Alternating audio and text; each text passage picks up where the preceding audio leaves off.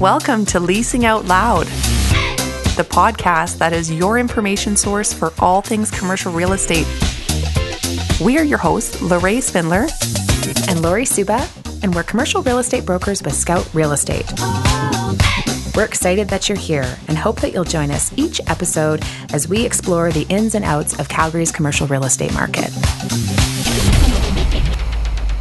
Welcome back, everyone. You're listening to episode number 6 of Leasing Out Loud with your hosts, Lori and Lorraine. Thanks for tuning in. So we're excited to have you here this week. This episode, we'd like to talk about ghost vacancy, specifically in the downtown core. Yes, and Lori, there was some news a couple of weeks back that really prompted this discussion. Right. It was the acquisition of Husky by Cenovus, and this got us sort of thinking a little bit about this again.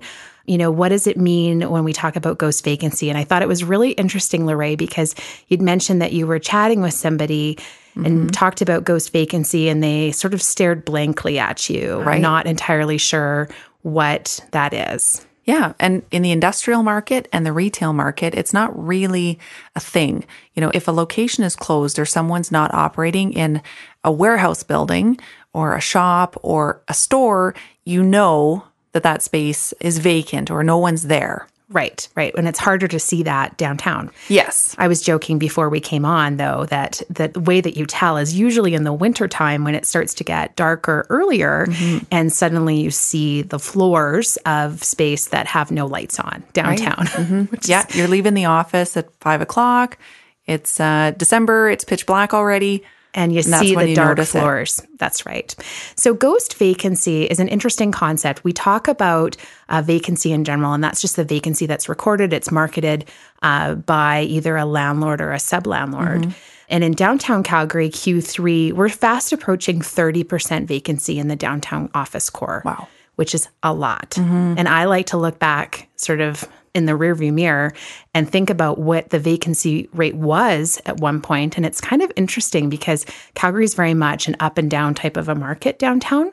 And we actually had vacancy rates as low as 0.7% in 2007, which is wild. 12 years later, 13 years later. Here we are, almost 30. And it's been that way for a long time. And that's what's unusual for Calgary.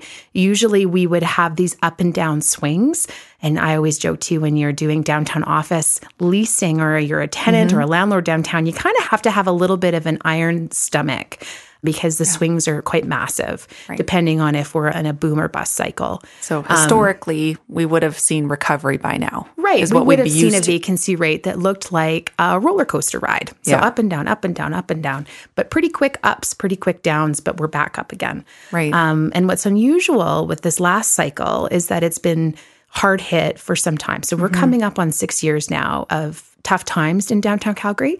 And vacancy rates that are persistently high. Yeah. So on top of the vacancy rates that they communicate or people might see in reports or they see in the media, this is really where this term ghost vacancy has started to come out. Right. And this is space that's not actively marketed, but we know it's not occupied.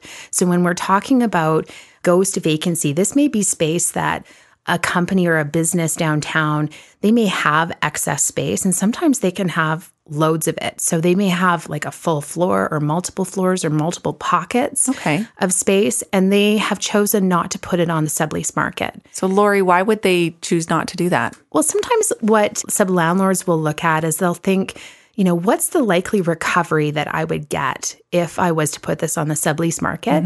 And does it make sense to try to get that recovery? And what do I have to spend in order to get that recovery? And what a lot of larger tenants have found, or tenants that occupy perhaps a full floor, is that the cost to demise or break up a floor is really prohibitive. It's making them think twice about whether or not it makes sense for them to put it on the market. I suppose there would be costs of building walls. Sure. Yeah. Multi-tenanting. Your HVAC. Sometimes they may even need what we call a ring corridor, which is extremely expensive, and it can be hundreds of thousands of dollars to carve up a floor. And so what these sub-landlords are saying is, I'm in the business of trying to recover funds, not spend money on real estate. Right. And what am I going to get in return in terms of a recovery? Sometimes it's not so great. Right. And so the cash outlay is preventing sub-landlords from putting that space on the market. And the ghost vacancy is based on the sublease market. So landlords, as you and I know, Lorraine, if there's a vacancy and we can market it on the landlord side, it is marketed. Yes. Does anyone have an idea of exactly how much ghost vacancy I wish is out there? I wish we could if we had a crystal ball and we could actually see it, that would be amazing. Yeah. So we really have a handle on it. It's really tough to know. And why I say that is that when you think about even a big oil and gas tenant, say that it's a major that occupies multiple floors in a high-rise tower. Yeah. They could have pockets of space that are not occupied or used, but it could be sprinkled all throughout their building stack. So they could have it all over. It's very costly. I talked about the cost to break up a floor. It's also very costly to consolidate all their employees down and shrink them down and do kind of a restack. That can be a costly undertaking as well. So you would need designers to help you figure out the right layout of what departments go where, synergies between departments, right? So all of these things they have to take into account. And it's quite expensive to do that, the consolidation. And so I go back to what are they getting in return for all of that effort and time and money spent? What are they getting in return? And so that's why you see that. Really hard to put a number on it. I wish I could. Yeah. But the interesting thing to factor in, so sometimes I know earlier on when we were hopeful that there would be kind of maybe a quick jolt and things would start to get back to normal, a lot of folks were thinking, well, this is great. We're going to start chewing through the 30% or 28% vacancy. Maybe we'll get some traction and see those numbers reduce. Yes. One thing to consider when we're looking at this ghost vacancy is when a tenant begins to grow again or need more space, in all likelihood, they're going to be absorbing the space that they already occupy if they have ghost vacancy or if they have available space. Okay. So they're not going to be going out and taking down more space. They're going to use what they have.